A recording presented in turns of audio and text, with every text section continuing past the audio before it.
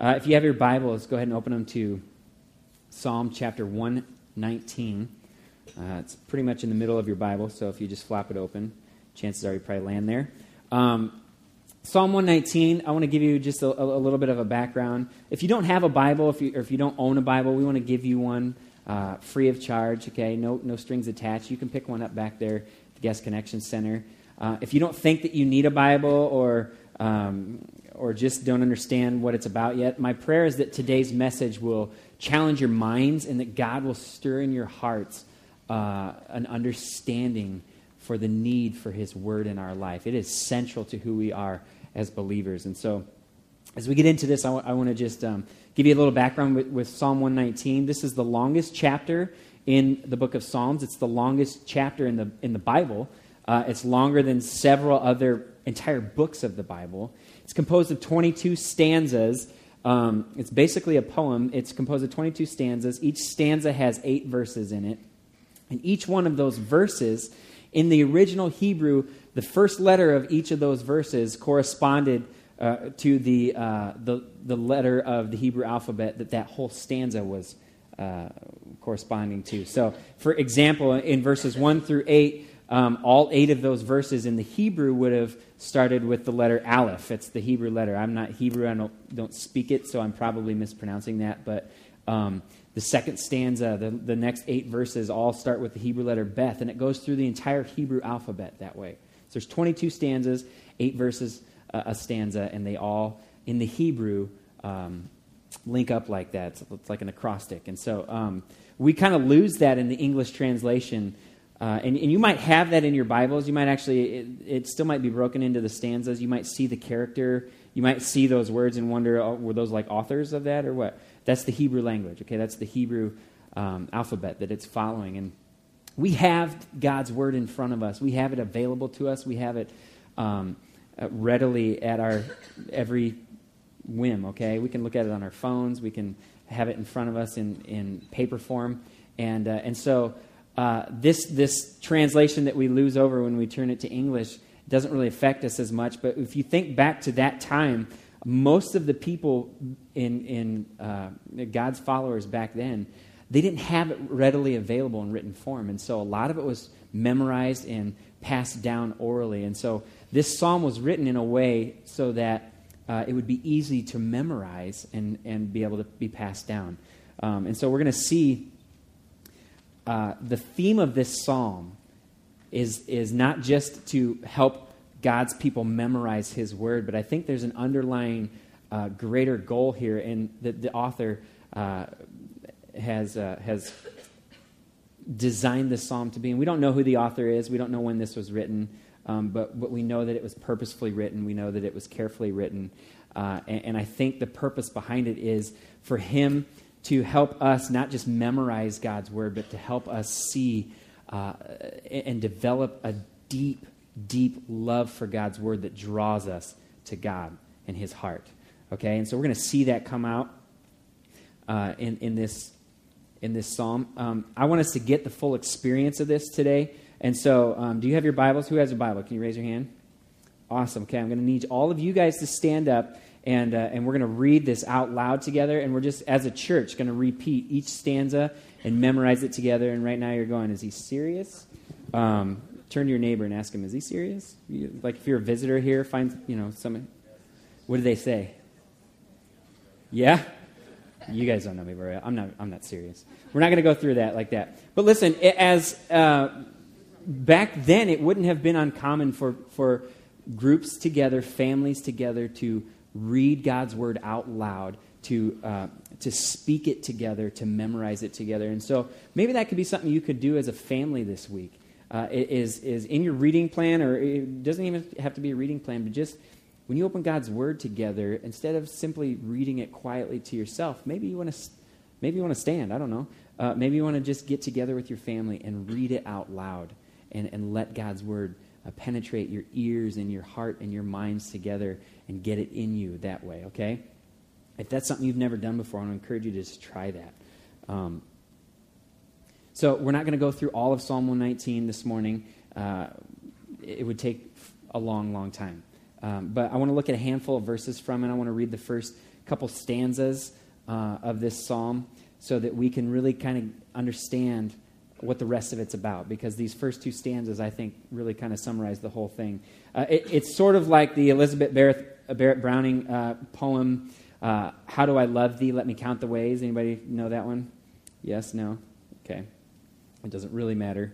You can look it up. But this is kind of a biblical version of that love poem. And it's from this author to God about how many different ways he loves God's word and how that draws him to a deeper love of God himself.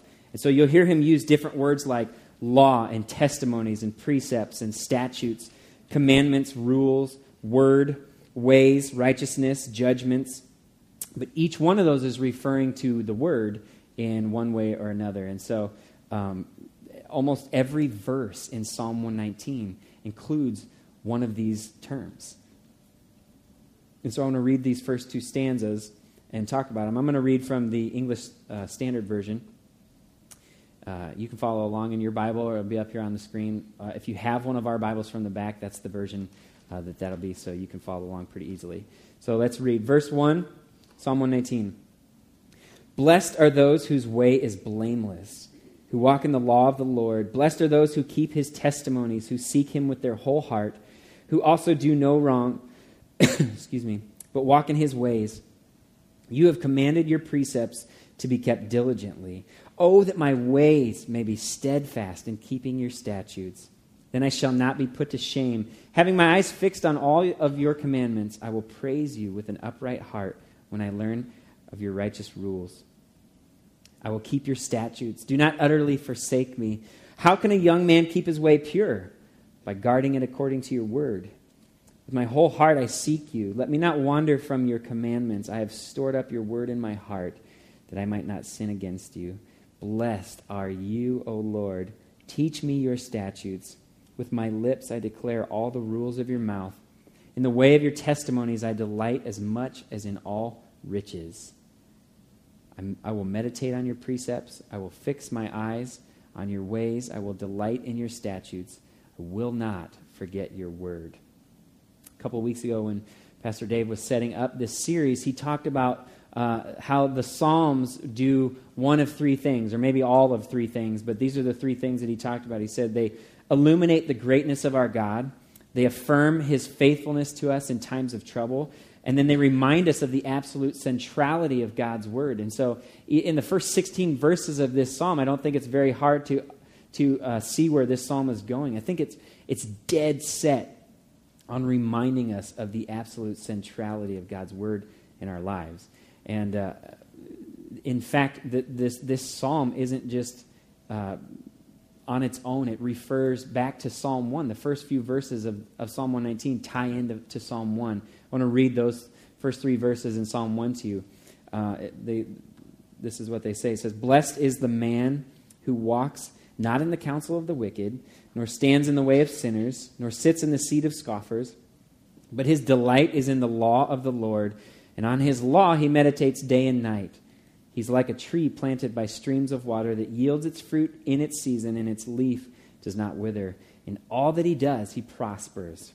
Now, I want you to stay with me for a second, because I'm going to go away for a second on something that may seem like a little bit of a rabbit trail, but I promise you it's going to tie back into what we're talking about. And it really just opened my eyes and just kind of blew me away to the point where I just wanted to share this with you, because I really think that this drives home already the point of the centrality of God's word. John 14:6, Jesus says, I am the way, I am the truth, I am the life. No one comes to the Father except through me.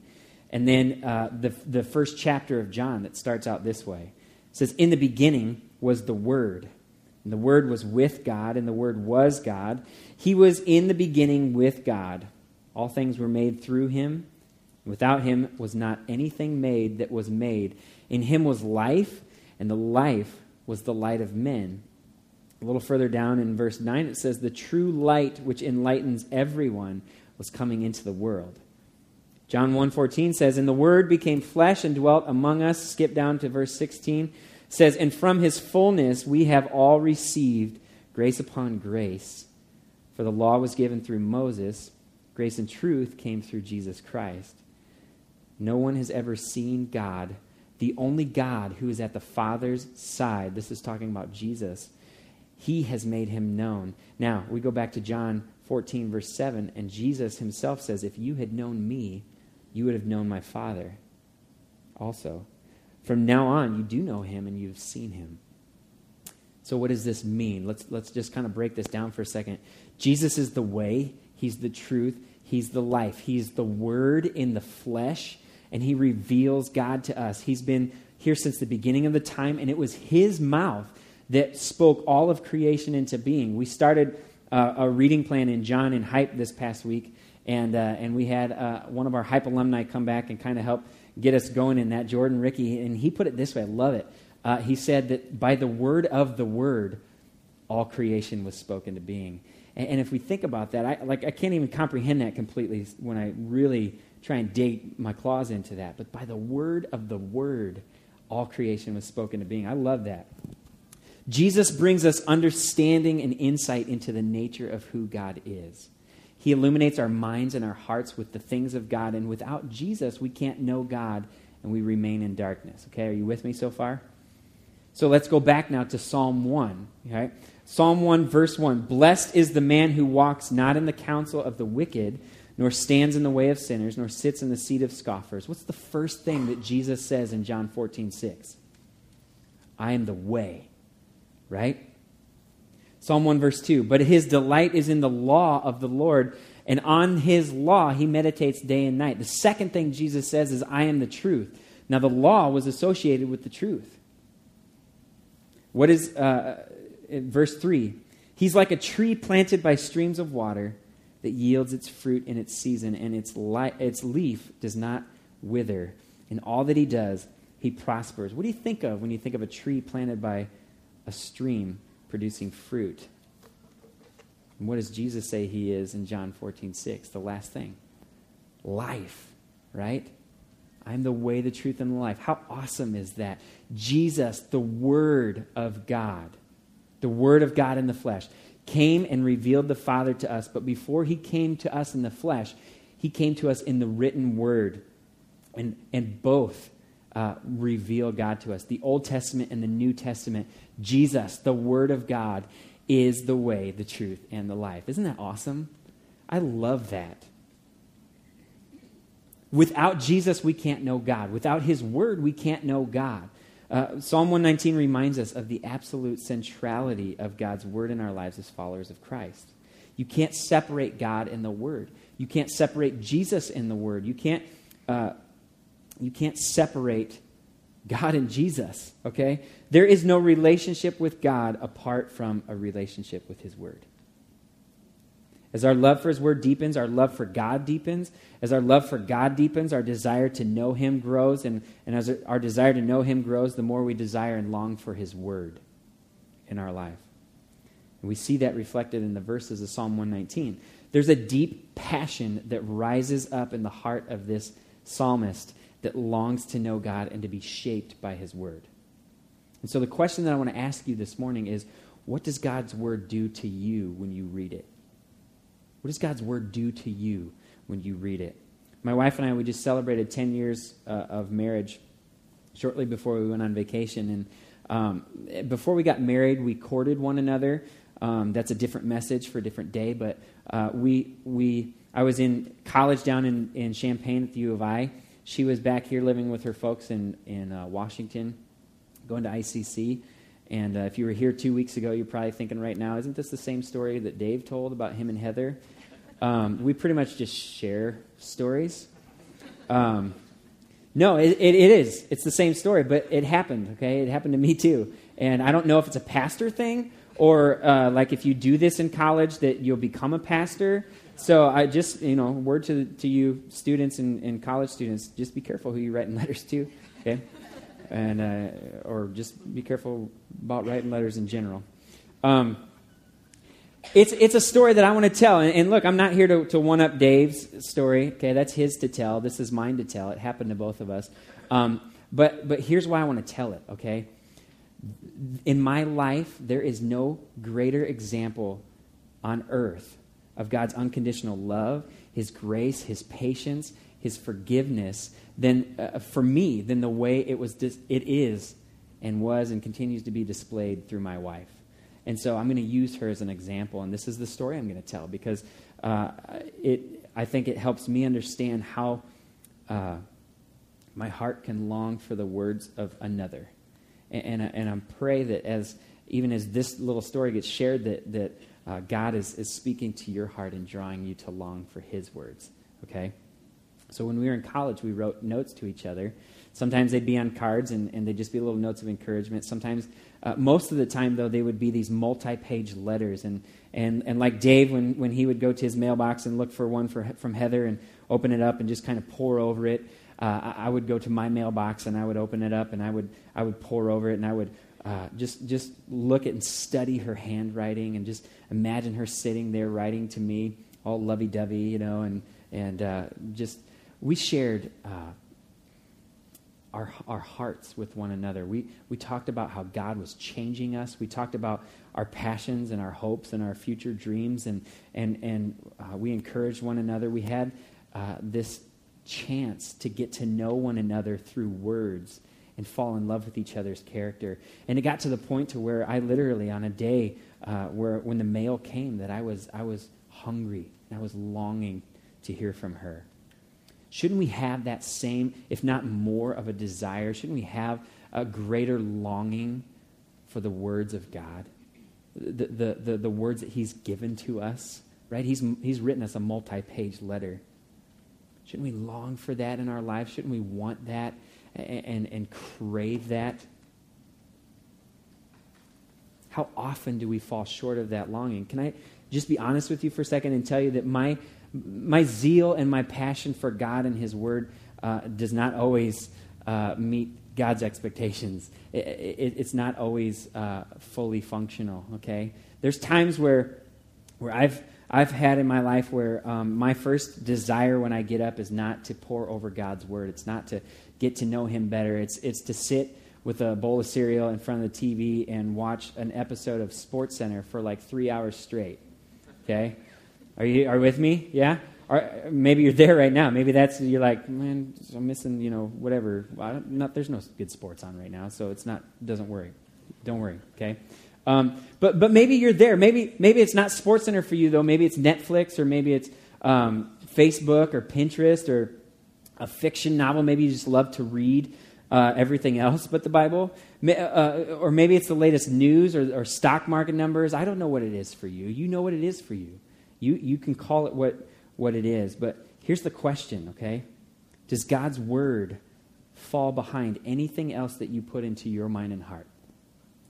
Does God's Word fall behind anything else that you put into your mind and heart? If you do read your Bible regularly, have you ever found yourself reading it to kind of check it off your list so that you can get to the thing that you really want to do? Right? Have you been there? I've been there too. And I wonder, why is it that we have such a hard time anticipating God and such an easy time looking forward to all of the other things that fill our mind and our hearts? And I think that we fail to allow God to draw us to Him, to stir something up in us, is when we fail to see what His Word really is. Okay? A lot of one view is that it is a guidebook for us and how to live. And yes, that's true. Psalm 119, 105 says, "Your word is a lamp to my feet and a light to my path." But the path that it leads us on is to the loving arms and the feet of God the Father, to a relationship with our Creator. The author of Psalm 119 wasn't simply in love with God's laws. He was in love with God because of His laws and His precepts and His testimonies and all the other terms that he used. The passion in this psalmist's heart wasn't primarily for to follow the rules. The passion was, that would have made him a Pharisee. The passion was for God Himself because the Word revealed God to him. And when we view God's Word more as an instruction manual than a love letter to us, we fail to see its true purpose. We fail. It becomes more about information and actions and less about a relationship. And as Christians, then, we focus more on the things that we need to do for God. This is what you said. That we need to do things for God instead of simply letting His Word soak into our minds and our hearts and draw us to Him, into a deeper relationship with Him, and be with Him. Tell me something. Apart from the Holy Spirit, what else? What else has the capacity to stir our hearts toward God the way His Word does?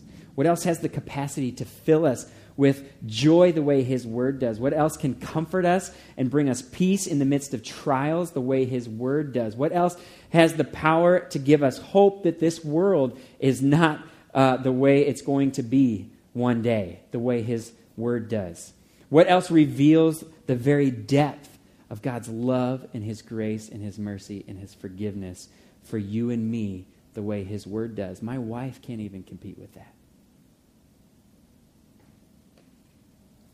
Nothing and no one else comes even close to revealing God to us the way His Word does. And He's given us His Spirit to help understand it, to draw us to Him, to long for Him as we get that Word in us.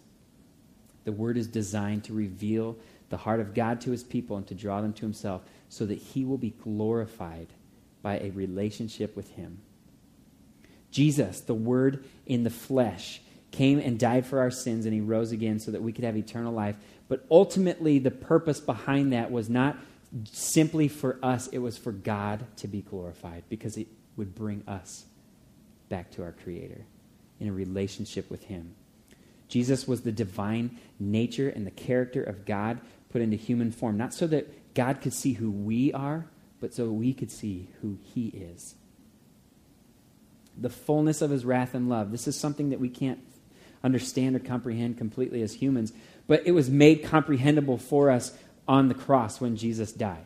And then He rose again 3 days later. He ascended into heaven. He sits at the right hand of the Father.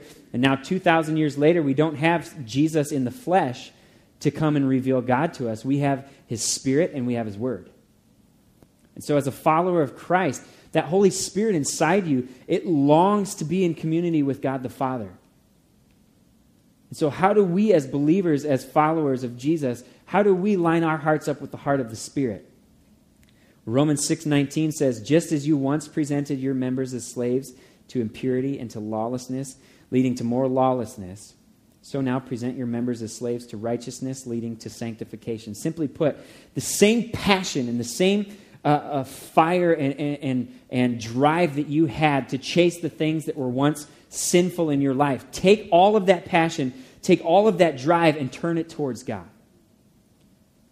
And chase after Him instead. So does that mean that we just start doing all the things that the Bible tells us to and we'll grow deeper?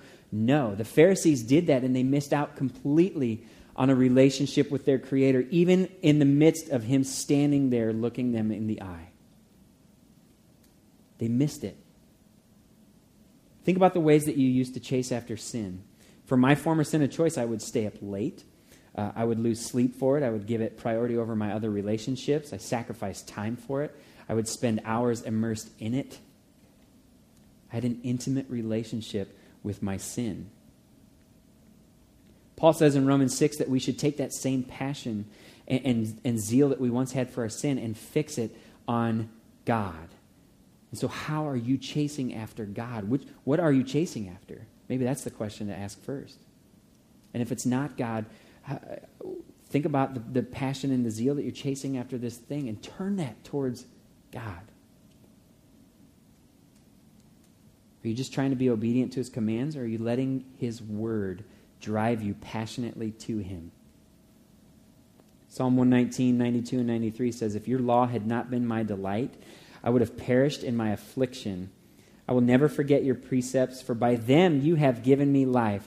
Verse 111 and 112, your testimonies are my heritage forever. They are the joy of my heart. I incline my heart to perform your statutes forever to the end. Paul, the apostle, lived out his advice in Romans 6 and took the zeal that he once had for his sin and he turned it into a zeal, a full-on pursuit of God. He went from persecuting and killing believers because they believed in Jesus to being persecuted and killed because he believed and followed Jesus.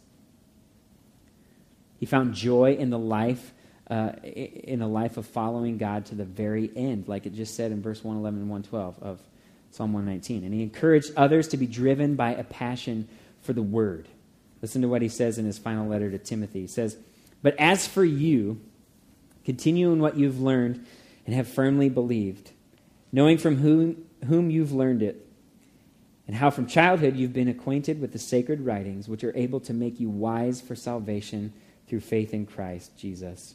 All Scripture is breathed out by God and profitable for teaching, for reproof, for correction, and for training in righteousness, that the man of God may be complete, equipped for every good work. I charge you in the presence of God and of Jesus Christ, who is to judge, excuse me, the living and the dead, and by his appearing and his kingdom, preach the word.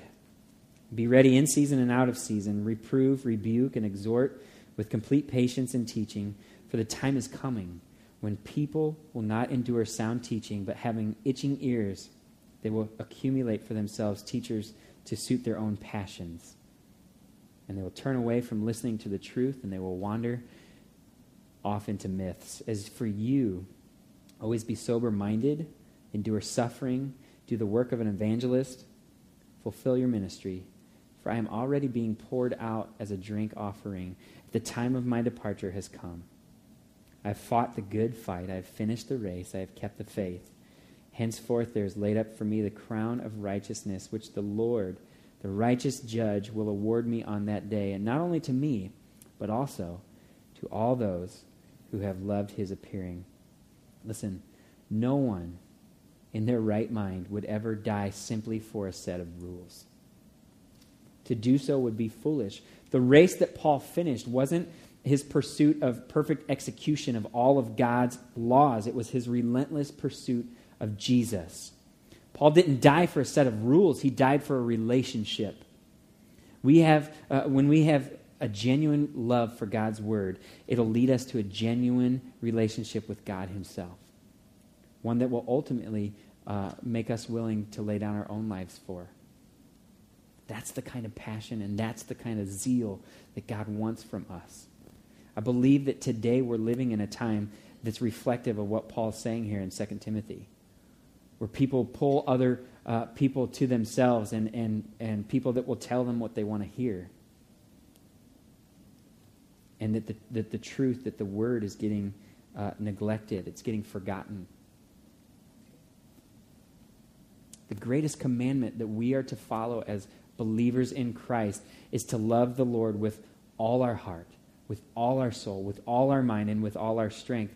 The world tells us to love ourselves first. The Word tells us to love God first.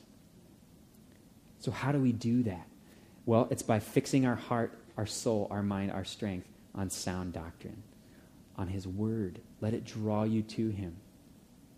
Listen to Psalm 119, 9 through 16 one more time. How can a young man keep his way pure? By guarding it according to what? Your word. With my whole heart I seek you. Let me not wander from your commandments. I have stored up your word in my heart that I might not sin against you. Blessed are you, O Lord. Teach me your statutes. With my lips I declare all the rules of your mouth. In the way of your testimonies I delight as much as in all riches. I will meditate on your precepts, fix my eyes on your ways. I will delight in your statutes. I will not forget your word. The NIV says, I will not neglect your word. We need to store God's word up in our hearts. If we forget God's word, we lose sight of who God is. And we start to let the words of this world mold and shape us. You're going to be shaped by words, one way or another. Will it be God's word, or will it be the world's word? Proverbs 22, 17 through 19 says, Incline your ear and hear the words of the wise, and apply your heart to my knowledge. For it will be pleasant if you keep them within you.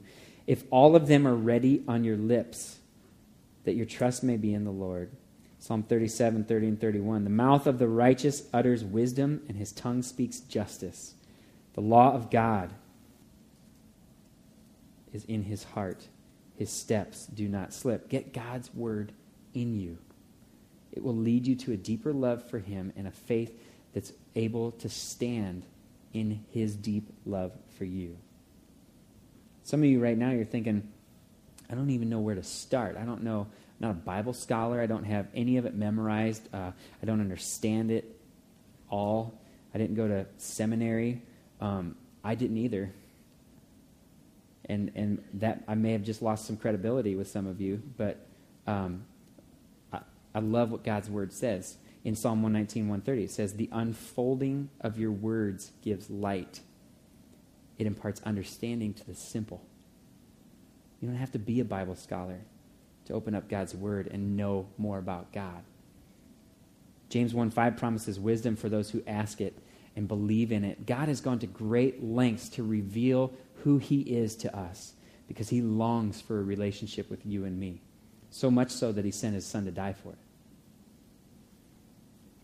He's not going to hide from those who are truly seeking him. Matthew 7:7-8, ask and it will be given to you. Seek and you will find. Knock and it will be open to you. For everyone who asks receives, and everyone who seeks finds. And for the one who knocks, the door will be opened. How different would your view of life be if you spent less time on Facebook and more time with your face in the book? Right? Well, I got a better response out of you guys than the first service. I have a couple more, okay?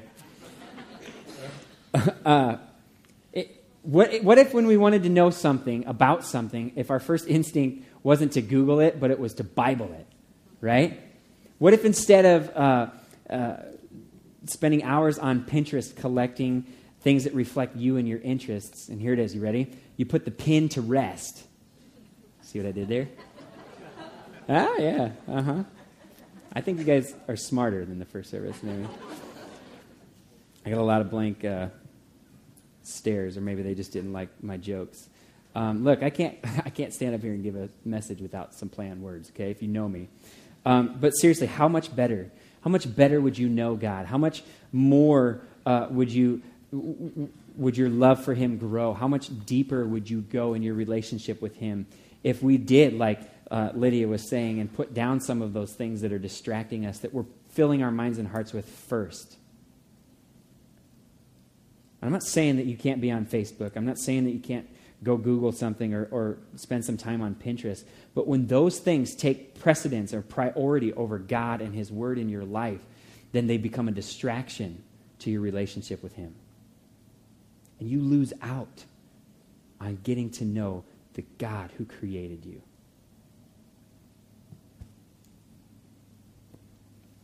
Those things, when they get in our way, they keep us from loving God with all of our heart, with all of our soul, with all of our mind, with all of our strength. When we do that, we have no room to love anything else in the same way. So do you love God? And many of you in here would say yes. And so then my next question is, do you love his word? Do you love his word? If your answer is yes, praise God. I'm thankful that there are people in this church who are growing because of God's word. It is paramount to who we are as believers in Christ. If that answer is no, then I want to encourage you and challenge you to open it up this week and ask God to reveal himself to you, because he will. Maybe if you're in here and you've never surrendered your life to Christ, maybe it's an authority thing first for you, and you need to give your life to Christ. You need to go the other 5%, like Hunter was talking about, and give it all away and let it go. Maybe that's you this morning. If that's you, I want to encourage you to come see me or Pastor Dave or somebody on the prayer response team that'll be up here after the service, one of our elders, the person that brought you, and talk about what that looks like to surrender and to give your heart over to God. It's a daily thing that we lay down our lives and that we surrender to God fully each and every day.